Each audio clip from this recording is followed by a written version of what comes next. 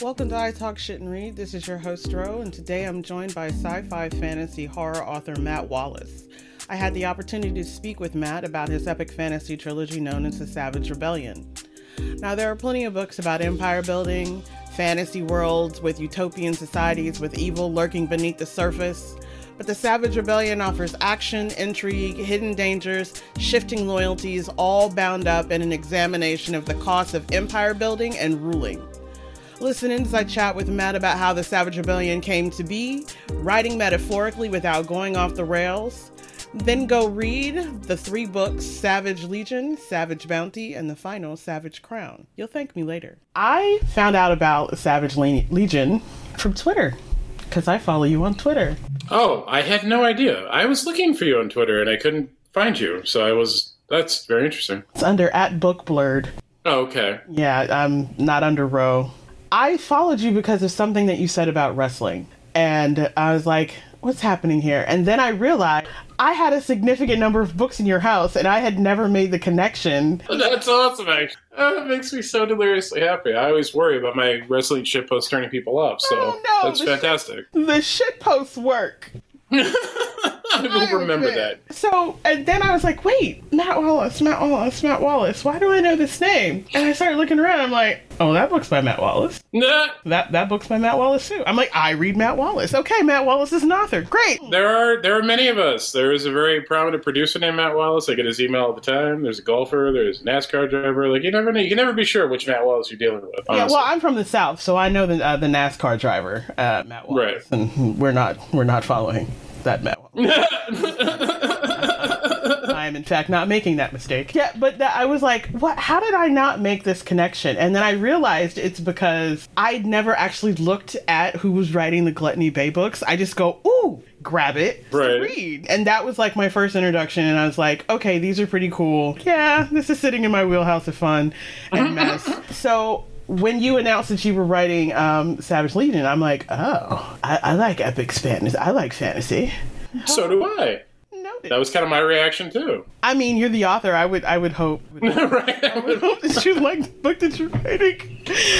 Otherwise, we've had some slight failures. But I hadn't really read anything like this particular type of fantasy. Like everybody says that, and they're trying to gas you up. But right. I like books that are about empire buildings and them falling, but if you go classic epic fantasy, you're usually going to run into the chosen one or the, forced into this position type situation. But your book feels like giving this story about classism without beating people in the face with it. Right. And I mean, that's always the challenge with stuff like that. And I mean, I write video games too, and we're working on something that deals with colonization a lot and anti-colonialism a lot right now. And that's always, it's like, we don't want to be so overt. It's like, these are metaphors for what's going on now, but right. Like you want to address it in a way. So I'm glad it didn't come across like I was beating you over the head with it. That was something I was very much trying to do. It's a really captivating story, and the fact that you're like the person Evie, even in the press release and the materials that you give you, like, Evie is not a savage, she is a warrior. I was like, what the fuck is different, bitch? What's different? Why y'all motherfuckers out here killing people? What's really good right now? Awesome. I'm like the ego on this heifer, and I was all in 100%. That's awesome. I was like, the covers are fantastic. I literally read a synopsis, and you know him. I text Brent and I said, have you read this book? He's like, bitch, it's on. I was like, first of all, I'm the one who says that. You can't say that to me. But he's like, no, it's fabulous. It's fantastic. I'm like, okay, that's all I need to know. And I ordered it. And I read the book. That's awesome. And it was fantastic. And I absolutely understood all the hype that was coming into about it, because this idea of you have to show people who you really are, and then you have to figure out who it is and why you're fighting for what you're fighting for. And then you're like, oh shit, I care about these people that I dead ass ain't been caring about. See, anytime you have a book where somebody is invested in somebody and they always have to have that "are we the baddies" moment. That's awesome. Like I said, I just never expect that. So that makes me very happy. I also wish I could go back in time, and I want to put on the first cover the ego on this heifer, Rhonda Moore. Like, that's the blurb I want on the book from now until eternity. I'm literally going to ask them if we can do that. If anybody, we're trying to sell the foreign rights right now. If it comes out overseas, That's going on the cover, and that's going to be in my deal that I make. I will sign the release so you can have it. But it's like, but speaking to that, like when you were coming up with your, because look, I talk all day long about dire situations and fucked up shit, but your writing process, like, you sound like you have a little bit of imposter syndrome that sits in the front of your mind. That's fair. You seem to be a little surprised at how much I love what you do. That's entirely fair. No, I do. It's also, this series in particular, just to be brutally honest, like it's had a very troubled publishing journey since I signed the Saga back in like 2018, which feels like a million years ago at this point. And I think that has seeped into my head a little bit, and I do get a little bit of that, like, nobody knows about these books, nobody's read them, which I know isn't true, because people like I've been people like you have told me, I read these books, I love these books. And I've talked about this on Twitter, too. It's like when an author says that, when they say nobody is reading these books, really what we're saying is not enough people are reading and loving these books to satisfy my ego. Like, that's the truth. Or my pocketbook or whatever it is. That's fair. But I'm going to get a t-shirt that says, I am nobody, damn it. And, start wearing it in interviews so y'all know I'm here for you. But when you're trying to come up with this, because this is an epic journey. This is like a true fantasy epic journey.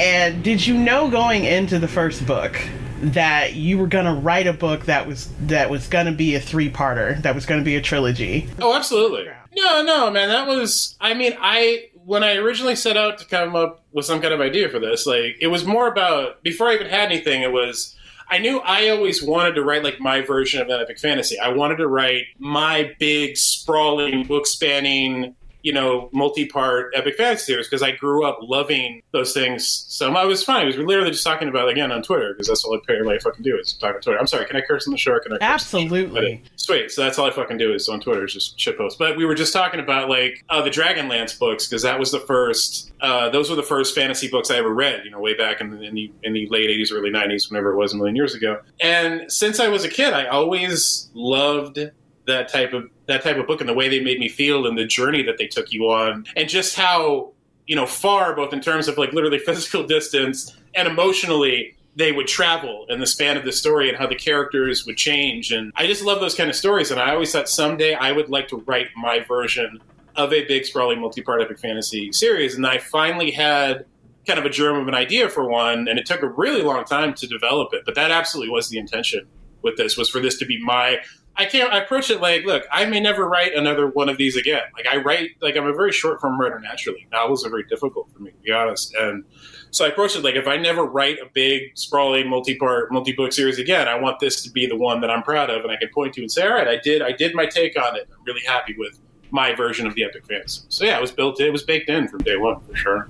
Okay. It's like, but what really captured me about it is, like, I really loved how you designed and wrote Evie, because not only did you build the world, and like, the world's fucked up. This Yes, it is. It absolutely is. That's the whole point. But I love the fact, like, there's this whole idea going around now that a narrative style can be taught to a machine, and then you don't need the human anymore, and that machine can just do that thing.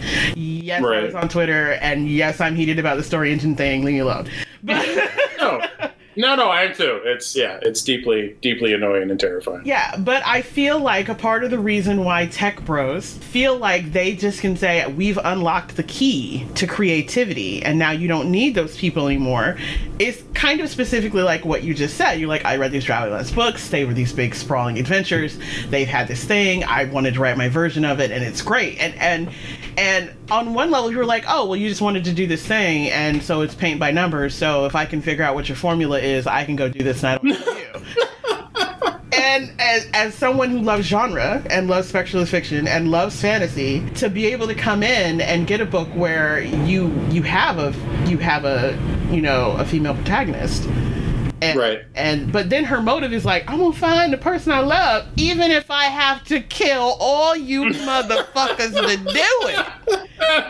I'm like, oh, she's a little monstrous. I like it. I'm here for it. But that in and of itself is you, the person, looking at this world and saying, there's a story here that I have to tell that still fits within this genre, but it's mine. So when you're designing how you wanted to write and how you wanted the words on the page to feel to the people, what's kind of like that process for you? Oh, no, sure. And I mean, it's, like you said, like, I'm not a machine. You can't just plug in, okay, I'm going to write an epic fantasy and then sit down and do it. Like, it took me, I first had that thought as a kid, and then it was 20 years or however until I finally had an idea where I was like, okay, this could be that thing. Like, it's definitely not a pay-by-numbers process, but it's a hard question to answer. Actually, it's not. I was just talking to somebody earlier about that. I was talking about how I get very obsessed with world building and with the idea of a really sexy premise, and I can endlessly world build and endlessly plot that out for days, but like, if you don't have the characters to go with it, nobody's going to give a shit. Like, I was literally just having a conversation with a friend about this earlier, and the people are always the hardest part, and that was the part that took me the longest to figure out. It's like, who are the people in the story, and why is anybody going to give a shit about them? Because I had a cool world, I had a cool idea, this idea of conscripts, and it's sort of the dirty secret of the secretly seemingly utopian empire. That was very interesting to me. Then the idea of like a self-aware epic fantasy, where it's like, if the people designing the world of an epic fantasy could learn from other epic fantasy stories, what wouldn't they do? Like, what pitfalls would they try to avoid, and how would that world end up? And I like that a lot. I like the idea that even with all that knowledge, and as well as you can design something, people in power and people who form a system, once it's a system, it's inevitably going to start fucking people over. Like, it doesn't matter how well you design that machine. When it becomes a bureaucracy, the bureaucracy eats everything. You have to break it down to communities of people just kind of helping each other. So all that was really good, and I had all that for a long time, but I didn't have the characters. And the interesting thing about that is, when I first had the idea for Savage Legion, it was originally called Wild Man, and it was originally I didn't have very many women in the story, to be honest with you, because this was a very long time ago. It was in my 20s. I was a pro wrestler. I had a lot of edgelord in me. I had a lot of learning to do about people. I had a lot of learning to do about empathy and about representation, just about, deprogramming myself from all the hardware I had reading all the shit that I grew up with, where it's just like, naturally you go to, it's a strong male warrior, because if you're going to have like a savage warrior, like, that's who it has to be. And then I had a conversation with Cameron Hurley, actually, and she had told me the story about when they had done the new Star Trek series, like the New Generation, and they had changed the line to boldly go where no man has gone before, to change that line to boldly go where no person has gone before. She literally started crying, and she had no idea why. And when she dissected that, she realized it's because, like, she'd felt very excluded from that before.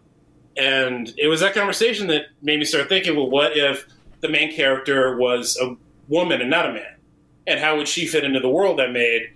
And that led to the whole, I'd read an article about Chinese bodyguards, how often women are hired for that role to escort children because somehow it's more appropriate or less threatening in society or whatever it is. And I started thinking she could be that. And it just led me down this whole different path that I wouldn't have considered before. And that really was when I started building a character that I went, okay, I give a shit about her and her motivation. I think other people will too. I like all of that, because it's obvious. It's obvious through the first book. It's definitely obvious in the second book, when we're like full on in the out and out rebellion, where her motive is beyond just simply finding her person who's missing. Mm-hmm. And watching the evolution. It's kind of like you just said, you had an evolution and a large journey, and burning out the edgelord. Thanks for doing that, because I appreciate it. I'm not sure I deserve the thanks for it. It was something that had to be done, but I'm glad I did it. I'm glad I did it. I'm not saying I'm fully cooked. I still got work to do, but I'm trying. Look, everybody's really trying. Baking. Everybody's still baking. But the simple fact that you acknowledge it means I can frankly say, I'm like any man who recognizes that is, that's not necessarily a good place to sit. I appreciate it. No. But, like, when you got into the second book and it was really out, you're full into the rebellion. And I was just like, you have a vicious way. I keep hearing, and I think it's interesting, the people who I hear making the comment, we will not use their name because I would judge them, where they say that there's something that they feel like there's illogical in how you go about, like, doing the battles. And I'm like, you've never been body slammed. Yeah. I mean, yeah. I don't get into responding to criticism like that, but I will say I 100% agree with that one, and I've had that thought myself. Yeah, but I can say it, and then you can just say, "Well, Rose, it's because you haven't been body slammed," and I was exactly. If you'd like me to fix that for you, keep talking. but I feel like that's a thing that we don't necessarily talk about when it comes to world building and in the bubbles, and in like whether or not you have an active or a passive protagonist and what it is. It's like it could have been very easy for you to keep Evie very focused on this very narrow thing, and even though she suddenly cares about the people around her, she can, a lot of what is bad about, well, not bad, a lot about what is limiting about certain types of fantasy of the epic variety is the narrowness of their focus.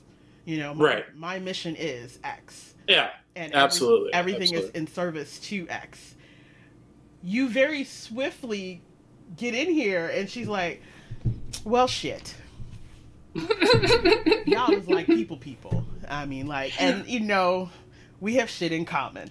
And, like, so you actually use not only, like, rooting for this character in their rights and their wrongs. Of course. And, no, I don't do that for men. Like, I'm not gonna lie. Like, if there's a male protagonist and they start going too far left on me, I'm like, see, now I gotta hope for you to die. It's like for me, if somebody like I've been rooting for is like suddenly decides they want to perform a Alicia Keys song, I'm like, nope, I'm off this train. No. Oh God. Okay. I'm just being honest about No, that's real. That's very real. It is.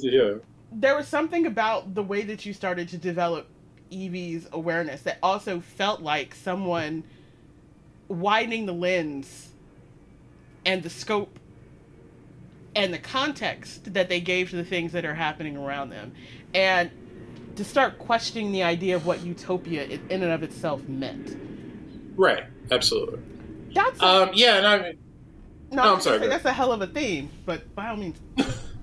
No, I totally agree. And that was, to me, like, when I talk about sprawling epic fantasy and the scope of epic fantasy, like, it can't just be, we traveled 3,000 miles and fought a bunch of battles and now I killed the bad guy at the end. But to me... in there. It's fine now. I know, yeah, and then the Eagles and all that bullshit. But, sorry, I could just shit talk Tolkien for now. No, but like to me, when I talk about scope and I talk about sprawling, that has to apply to the characters too. Like the most interesting thing to me about those stories when I look back on them isn't the miles they travel, it isn't how much time passes, it isn't how they end up in a completely different place than they start physically. It's about the character's journey and how they grow and how they change and how they become this completely different person by the end of the story than the person you met at the beginning of the story, and also have that make sense to the reader or the viewer. It's like, I remember seeing like The Godfather as a kid, and what struck me so much about that movie was how Pacino's character ends up this completely different person at the end of the movie than he started out. It's so striking, but you understand the journey that he goes on, and he gets there gradually, and it makes sense why he becomes this different person at the end. And those kind of character arcs just fascinate me so much. I don't even know why, but it's also almost like from a reader standpoint, they fascinate me, just following that journey. But also from a writer standpoint,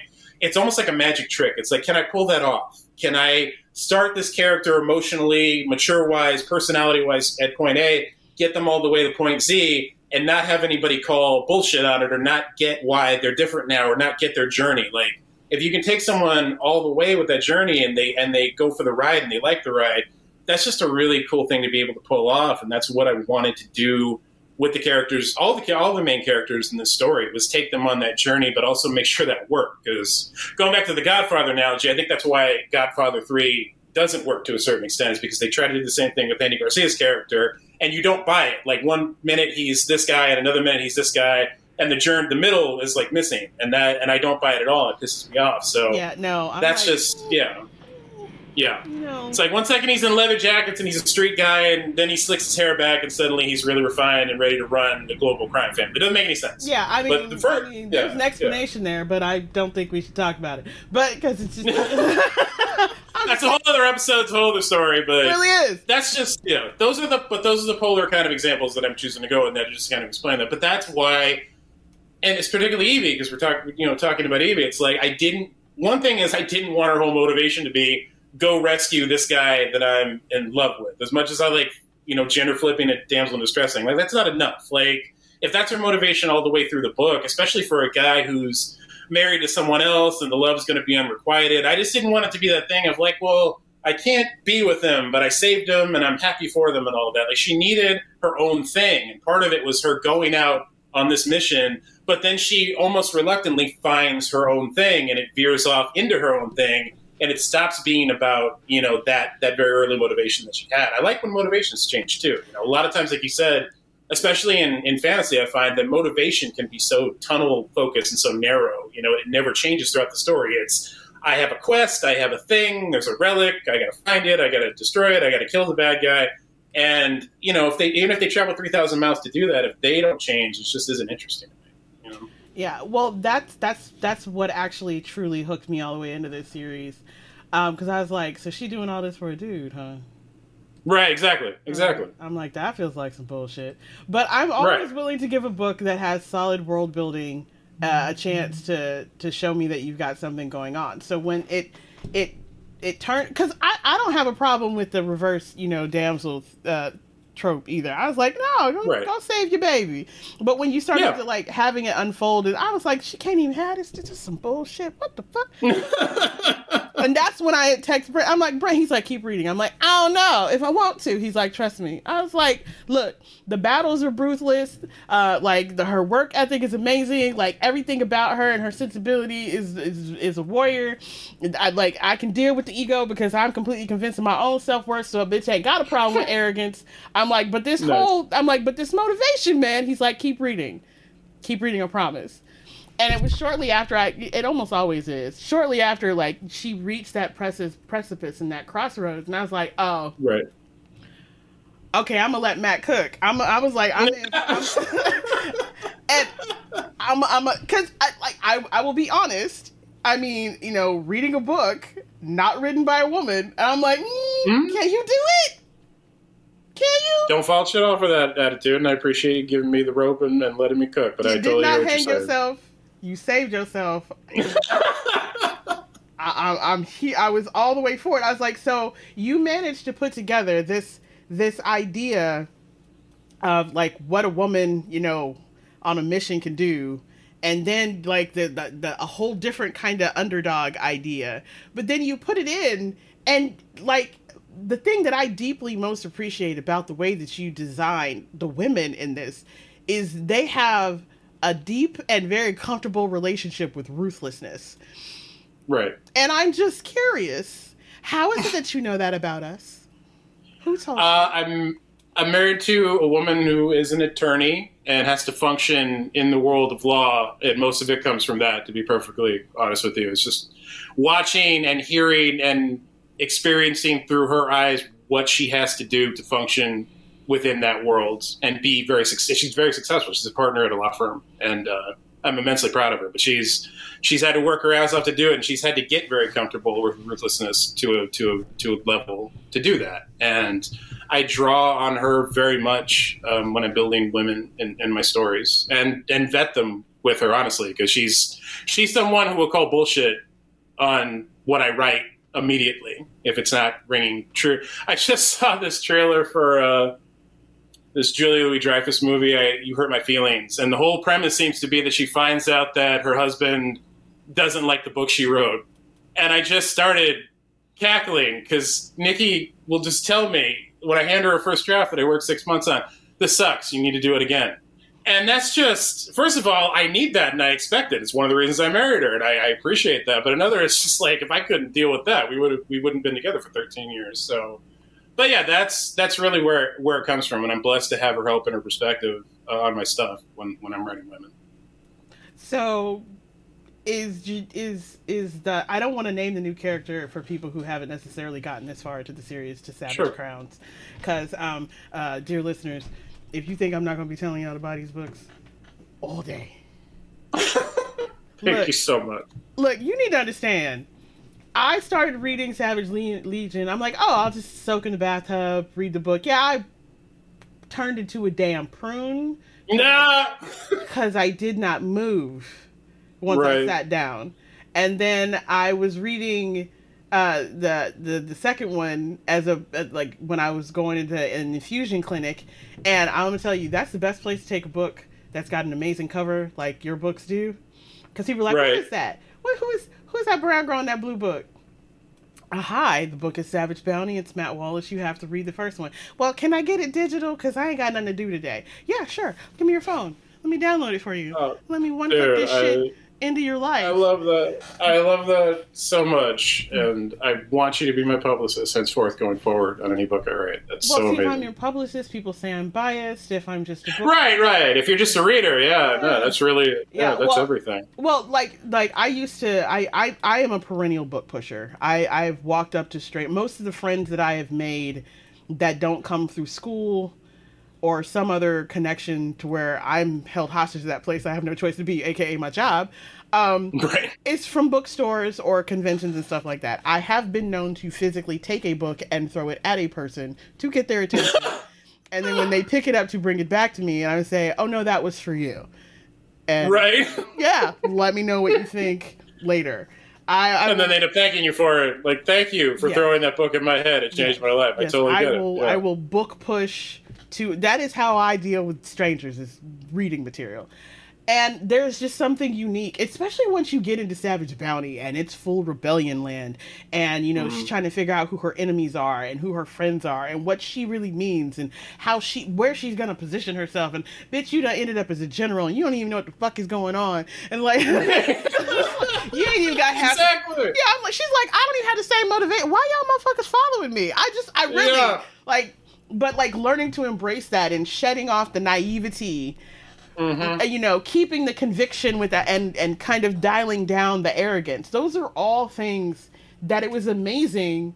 And now I'm fascinated and I feel like I should send your wife gifts to see you kind of... I mean, look, if you get random gifts through your publicist and it says it's from Ro and don't worry, it's not for you, just give it to your wife. It's fine. But I'd be fine with that. Sorry. No, but like when you get this whole idea, it's like you have these colliding personalities and everybody is three-dimensional. And can I say again, the battles are ruthless. I like the way that you design how they fight and how you put together what like warmongering and all of the secrets and all of that comes together. So you said that you could world build for days. How did you rein yourself in and decide how this world really needed to look and feel? Oh my God. I mean, the Savage Legion in particular was, I think, it's definitely the longest I've ever taken with the first draft of anything. It had to be 3 or 4 years at least, and I rewrote it all at least one time, back to front. Paring that down is always, I mean, a thing that I almost get insecure about with the series, and it's such a stupid thing, honestly, is the books actually get shorter in length as they go on. And I have so many friends who write big epic fantasy series that I like. Fonda Lee is a good example. I love her Jade series. Their books just get more giant as the series goes on until you end up with this giant tune for the last one. But for me, I feel like I wanted the first book to do the heavy lifting in terms of setting up the world and getting you to understand how everything works. And then as it went on, I wanted to pare it down to just following the characters and following the story, and not bloat it with more world building that it didn't need. From my perspective. But then I get insecure about how long the books are because I feel like I'm doing something wrong because they're not longer as they go on. But that's kind of how I address what you're talking about. Is I really wanted to design a world that you could take in and you would feel comfortable in it. You would feel like you understood how it worked, and then we could just go on and get to the story we were telling and the characters and their journey and the motivation and them interacting with that world. And that's, book 2 really focuses on that. Book 2 is about that rebellion. It's about the struggle that each of the main characters is having to, sort of keep expressing their independence and keep fighting against whatever part of the system they're caught in. But I didn't want to do a thing where I kept adding new parts and new sections and new places that I had to keep explaining over and over again. I wanted one overview of this very structured, systematic world, and then I wanted to pare it down into just following the characters and following the story and making that a real pure journey that moves, too. Because, I can get as much as I love epic fantasy, I can get very bogged down in these giant tomes, especially like writing a book that length is a very difficult thing to do well. And I know a lot of people do it. Like I mentioned Fauna Lee. Fauna does it very well. She's got a very intricate world, and you never feel like you're getting bogged down in the details. But in a lot of books, I feel like I'm 3 books in, I don't need to be bogged down with more minutia about how the system of government works or what the money is or what the calendar is. You know, I don't want to get bogged down in those details. I'm with it now. I'm following the characters. I care about what's happening with them. Can we just, there's a point where it's like, I just want to be on that journey. So that was very much in my head when I was designing, like how I was going to present the world and how I was going to do the world building with the books. I think it works. And, I own Fonda Lee's books. And I understand what you're saying. I own her books. I own multiple copies of those books. I should control myself. But I felt like what the process that you described is a process that isn't generally given enough credit in fantasy, and I'm highly appreciative of it. Like, you have several characters in here that you can get behind and be all about rooting for and be interested in what's happening with them, and giving the book and giving the world in Bounty and having it be really robust and having you get the quirks and the turns and getting into the second one, right, and starting to see, Evie's journey and then Dee's journey. Like, look, that little ruthless bitch. I know, right? I love her. I do too. But not having to then go back and then have to follow, like just dropping in directly into seeing what's happening and seeing these things build, like you can start following and forming the lines. I kind of felt like the revelation of what the secret was, seeing how like teams and loyalties were coming down. Mm-hmm. I felt like you spent a fantastic amount of time, and you gave like really crisp, dialogue driven moments that were then woven into the bigger narrative in a way that I didn't feel like you neglected the world building at all. Oh, thank you. I appreciate that. And, that's the point. I really like hearing you say that. It was because it's not about neglecting the world building. It's about doing it in a way where the opposite is true. Like, you don't feel like I'm neglecting the world building, but I'm also not bogging you down with details you don't need, Right. So but I still learned new things about what was happening. Right. And that's usually what doesn't happen when someone says they want to kind of go do a slim journey through. Right. So, like, when you get into Savage Crown, like, the book got here, and I was like, this package is too small. Right. And then I was like, you're here, but my first thought when I said, this motherfucker is going to kill a lot of people, things are going to go terrible. I'm like, he didn't need as many pages again. Oh God, this is gonna be amazing. Wait a minute, they might lose. I love when I haven't even opened a book and I have like seriously fan casted people to failure and success before I've even opened the page. I love it. So like, I do the same thing. Like, I was like, should I start back at the beginning? Should I read the first book again before I open this book? Am I ready for this stress in my life? Because you write some stressful shit. And you like a cliffhanger. It's not cool. I do, and people have varying opinions about that, but I mean, I like I'll call it ambiguous. I like an ambiguous ending sometimes, and especially in a middle section. I was reared on Star Wars. I'm not too proud to admit that. It's like, Empire set heavy in my consciousness as a small child, and like, I don't think there's anything wrong with that when you understand that you're reading a book that is going to take multiple parts to finish out the story. I tried to make the middle one especially episodic in a way to where you felt you got conclusions to certain threads, but then also other threads were going to move on, and it's so I do like a cliffhanger. I'll admit it. I'm not above it. Yeah. Now, okay. So when I say that it's not right, that I mean, thank you. Just no. I hear okay. You. Just I was like, I don't know if the tone came across. I don't have a look. I throw books like one of the reasons. That was sorry, no, but that was less about you and just more about I've had a lot of other people talk about the cliffhangers in a way of like patently saying I do not like books that end on a cliffhanger and it pisses me off. So it's more a reaction to those people. I live a life where there's a distinct possibility where someone can say, but wait, there's more, and then there's 5 years before I get to find out what the hell the more is. Just understand. Right. I'm still here 5 years later waiting. It's fine. It's fine. I'm fucking here. It's fine. It's okay. It's like I left space for you on the shelf. I'm gonna read your thing and we'll come back. I'll wait. Yeah, I got time. Wow. I mean, look, I'm unhinged and controlled, and sometimes people have to try to bring that in, which is probably why I like this trilogy so much. I'll take that all day. I mean, you're my target audience, to be honest with you. We've only been talking for half an hour, and I already feel like we're best friends. So you're doing great with you. Keep doing it. I'm enjoying this conversation immensely. I'm keeping you. You can't go away, and it's too late to try to escape.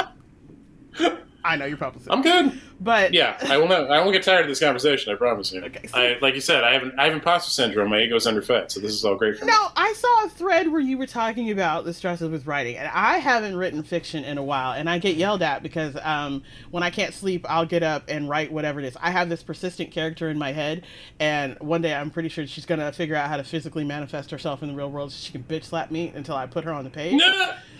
And a lot of it has to do with what you said earlier. It's all well and good to have this idea or where the world is, but until you have that thing, there's not really anything that you can do besides think about it until you have that thing. And this bitch won't tell me where the fuck she lives, so I can't fucking write it down. Well, then that's on her. I mean, come on. I mean, but she now like follows into other dreams and starts like fucking shit up. Like, hey, what about me? I'm like, why are you here? You do not live in this dream. And I'm always curious that when you have to come back and you're at the third book and you know it's the end, and this is a true personalities collides. Like they are literally people coming at things from opposite directions with different motivations. One of which is like, bitch, I'm not going back to broke, Right. And, no, that's real. That's And that again, the scheming and the willingness to do have been fully fleshed out and established. So when you get to the point to where you're kind of coming to the epic conclusion, how did you decide how that was going to kind of work out machination wise? That changed a lot, honestly. Because when I first started thinking about the series, again, and this kind of goes back to what I was saying about sort of like deprogramming yourself from everything you've taken in over your life. Like, because originally when I started, I felt like, so when I first started thinking about the story, just because, reading the epic fantasy that I'd read all my life, like naturally these three women are going to have to be at odds in the last book, and their ideologies are going to have to oppose each other, and there's going to be a clash, and like it's going to be like a Game of Thrones. Like that's, it's just because that's the shit that, there's in my transfer for 30 years for the most part, until like the last decade when I finally started reading everything else that's out there. But as I went on, I really realized that like I didn't want to do that. Like I just didn't want to. It wasn't interesting to me. I wanted it to be a story about them all coming together in a way. I guess kind of getting the spoilers now, but I mean, fuck it, I guess. We're 8 minutes in. They buying the book. It's fine. Yeah, they already got it. It's fine. But yeah, no, I was just like, I want it to be about them coming together and figuring out things together and figuring out a way forward for the society that they've spent all this time deconstructing. And that was a hard decision to make because it almost felt wrong. It feels like people are going to expect this big clash at the end. It's a big epic fantasy series. You got to have this big clash. And I'm like, things will still happen, but why can't they all just get along? Like, why can't that be a thing? Why can't they just come together and decide to be bros and just do their thing together? Once I got comfortable with that idea, everything else just started to kind of click into place because I realized that felt more right than the other thing for their personalities and the way they had developed, because they're all looking for allies. They're all looking for a way forward. They're all looking to do different versions of the same thing, some of them more ruthlessly than others, but those are the circumstances they found themselves in. So, it is what it is. So it just made more sense to me that, no, if these women got together, they're not going to get petty and start tearing each other down. They're going to figure out a way to solve all of their problems at the same time together. And that was how I ended up moving forward with the finale. And I'm much happier with that than if I'd stuck with the original version. But see, that moment is way also happier. When I knew that moment is when I knew whoever was the person who was in your life influencing how you thought about women was fully capable of being a warlord, and we should appease her. Oh my God, Nikki! Yeah, yeah. If the apocalypse comes and we survive, she will run shit. There's no question about that in my mind, and I will serve her dutifully. I'm totally fine with this. I was like, I just feel like whoever this is like if they play Risk, they just like line everything up in purple on Papua New Guinea and just fuck everybody. I was like, it's not okay. I'm just saying, it's how I feel like. No, that's hilarious. First of all, just because great reference, and second of all, because you don't want to play any strategy-based word game with my wife. She will annihilate you. Anything with cards. Anything with cards, she'll sit there for a half hour, and then at the 30-minute mark, just lay everything down at the same time and destroy you. Like, that's my wife. You said she made partner. Yeah. Oh, yeah, no. By the time she was 40, man, she doesn't play. I don't mess. I was made friend when I went to law school, so I made sure that those girls were my friends. I don't. Oh, well, then you know, man. I don't even have to tell you. Yeah, it's real. Yeah. But I really feel like the idea that you had to overcome that, there has to be this big epic battle, or there's going to be disappointment, or there's going to be disillusionment. I really felt like at the end of the day, it's a little bit of trope subversion in how people think women deal with each other, or how women will deal with each other. But I also, as a Black person, I loved the idea that everyone in this book understood that zero sum doesn't have to exist. That, and having them go all through these different circumstances to still come to this conclusion that, if we stop bullshitting, things could possibly be legitimately different instead of us over here just performatively different. The world can be bigger if we decide we give a damn about everybody and each other. Right. And I loved that idea, because you didn't then turn them into all these people who are out here talking about, we need to be retired into the soft life, because that's also bullshit. Warlord, still warlord. And and so, like, getting to the conclusion of a book, and like, I think I was about halfway through, which would have been about 3 o'clock this morning. Don't judge me. The book got here late. And I was I'm finishing this motherfucker. But, and I'm texting people there. She's like, why are you awake? You're on the West Coast. I'm on the East Coast. Why are you texting me at 7 a.m. my time? I was like, I'm reading. It's amazing. I don't need sleep. She's like, is this a book that I'm like, yeah, it's Savage Crown. She's like, it's Matt's book? Like, we talk like we know you. Oh, man, come on. That's awesome. Well, I one-clicked the book into her cart, and on release day, she suddenly had a new book in her library, and she was like, I don't remember buying this. I was like, you didn't. I have your password. I bought it for you. You're welcome. Oh, wow. But it's because you're a good friend, man. I'm insane, and if you agree to hang out with me, you've signed the terms and conditions with me, and then it's too late to get out. There are certain things you accept as part of hazards that you accept as part of the deal. You've opted in, and there's no mediation clause. It's till death. But that's amazing. But that's literally also kind of the mentality that you came into when you're looking at these books with these people, and I find it to be fascinating because, again, I've also read some of your shorter fiction, and you said that's more your wheelhouse. How do you know when you're done when it's short fiction? That's a really good question. The truth is, I started out only wanting to write short stories, and I haven't written a new short story in years at this point, because I do all these books, and I'm grateful for the opportunity to do them, but I don't know, man. I always thought of them. Stephen King once described his early stuff as one reel horror movies, so I guess I always kind of thought of it like that. Like, how do you like a one act play, or you like a one reel movie? It's like, how do you do it? It's almost like a short film. Mm-hmm. So I think of the structure of a short story like that. It's a complete thing. It's just tinier. So there's a beginning, middle, and an end, but you're just doing it all within 5,000 words usually, because if you want to sell it, that's what you have to do.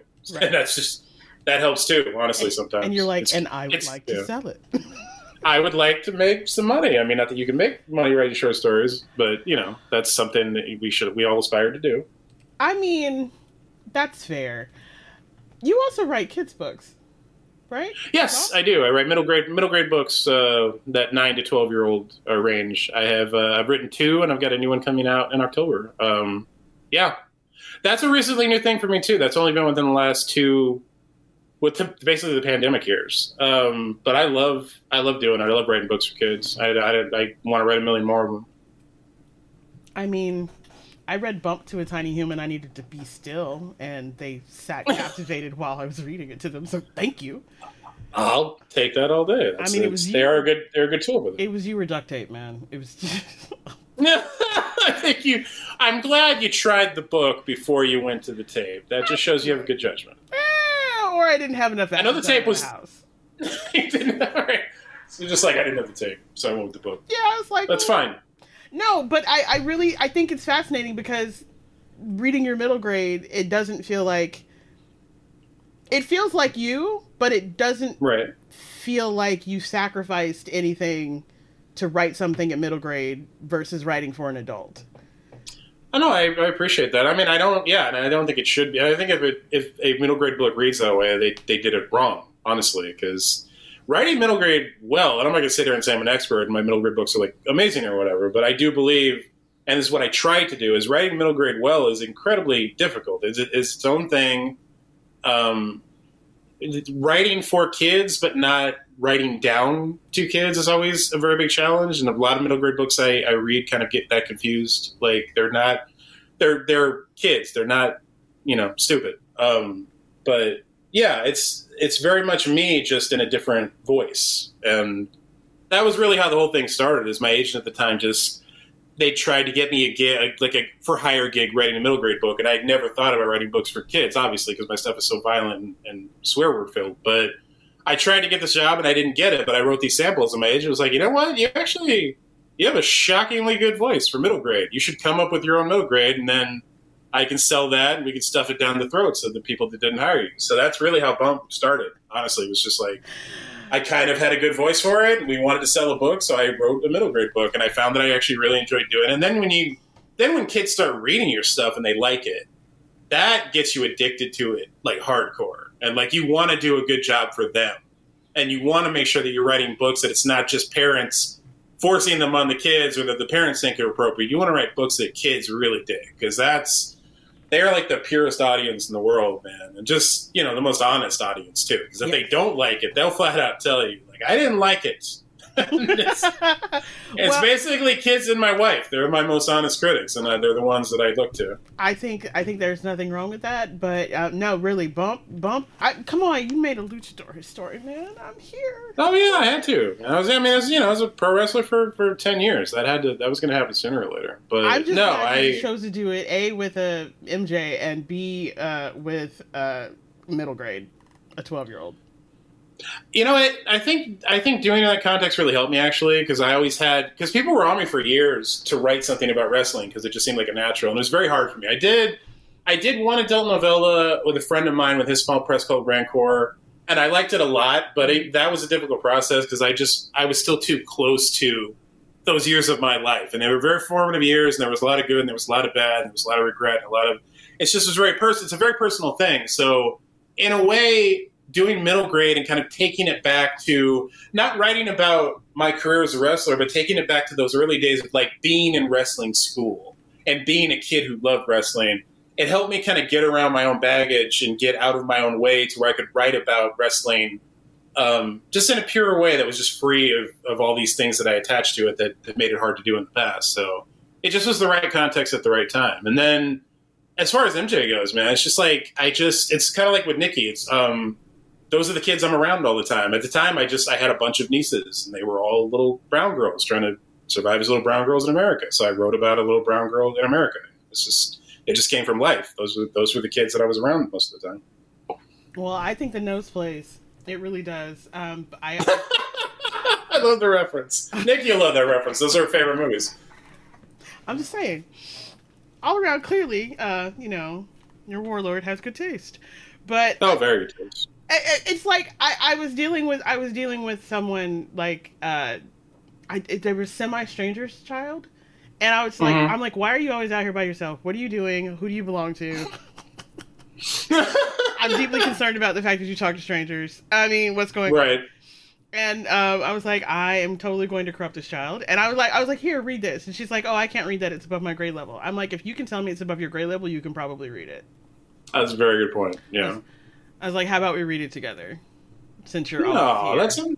That's amazing, dude. Come on. That's just like stately work right there. Except for the fact that I didn't really do. I picked up the book. I was like, oh, it's Matt Wallace. I like Matt's writing. I'm like, this could work. did not realize that I was about to create a monster and then send it to someone else's house. She's now obsessed with stories. She's totally obsessed. Oh, wow. Good, man. That's what I want to hear. Yeah, and she's also now obsessed with reading. And I was like, I didn't level set with your parents. Shit. Okay. Whoops. Yeah, but it's not your problem, so don't even worry about it. No, that's what we set out to do. I love that story. That's exactly why I write the OG books to begin with. And thank you for enabling me to do that. I will do my level best. But seriously, if you leave your child unsupervised with me, they're coming back with bad habits. I mean, the bad habit could be the sheer amount of profanity I use, or it could be my book reading. You can pick. That's what I'm saying. No, one of my best friends, Mer Lafferty, who I do another podcast with called Ditch Diggers. I've known her for almost 20 years at this point, and I've known her daughter's now in college, but I've known her daughter since she was very, very little. And when I would hang around them back then, when she was 3 or 4, they had to tell me, it's like, you have to stop cursing around our child. Like, not a dick way, but just like, just please stop cursing around our child. And I, from my perspective, I did. I stopped, and I was very proud of myself. And then years later, when Fiona's getting ready to go to college, I was telling Mer, remember when you told me to stop cursing around her, and I stopped cursing around her? And Mer's like, dude, you did not stop cursing around her. What are you talking about? You did not listen to us at all. You cursed around her all the time. I'm like, I did not. And they're like, no, it was really bad, but we could see that you were trying, so we couldn't have the heart to tell you. That's what got them. They could see I was making the effort, but failing and not realizing that I was failing. Hey, so you know what? I'm right there with you. That's fantastic. No, yeah, like I didn't realize how much I cussed until I was in school one day, and this other person said, "Well, this is some bullshit," and the teacher's like, "Hey, watch your language." It's like, "Excuse me, I'm like, this chick she's like, she drops F-bombs and MFs in here. And the teacher's like, well, yeah, but she says stuff I want to hear in between the cuss words. So I just kind of pretend like I don't hear the fact that she says motherfucker in here like Samuel L. Jackson every day. I was like, first of all, I'm going to call it racism when y'all call me Samuel Jackson. I was like, do y'all not know any black people who cuss? That's rude. And she was like, Rhonda, don't. She's like, you cuss like a sailor. You cuss like Jesus has never heard your name, and you're never going to have to explain yourself in heaven. And I was like... that might be a little deeper than I could do. You said, like, I'm never gonna... I'm like, am I gonna have to explain how much I cuss when I go to heaven? She's like, God gonna ask. So, yeah, so again, I get it. It's fun. And I prefer reading. You said that you have a couple of new things coming out? Besides, Savage Crown on Savage Crowns, June 13th. Yeah. June 13th, yes. No, so my new middle grade book is called Nowhere Special. It's coming out October 24th, I believe. Mm-hmm. And I'm very, very, very excited and proud about this one. I honestly think it's the best book I've written, period. Not just an MG, but just period. It's another very personal story. It's about growing up in the desert deep in Southern California where I grew up. It's got a lot of heavier themes and stuff that I worked with before. We actually had to do a little content warning at the beginning there, but I really did try to keep it in the spirit of something that an 11 or 12-year-old would be okay for them to read and would kind of prompt discussion about the things that we're talking about in a healthy way. But I'm very excited about the book, and I really hope it gets out there and a lot of kids get to read it. So yeah, Nowhere Special, October 24th.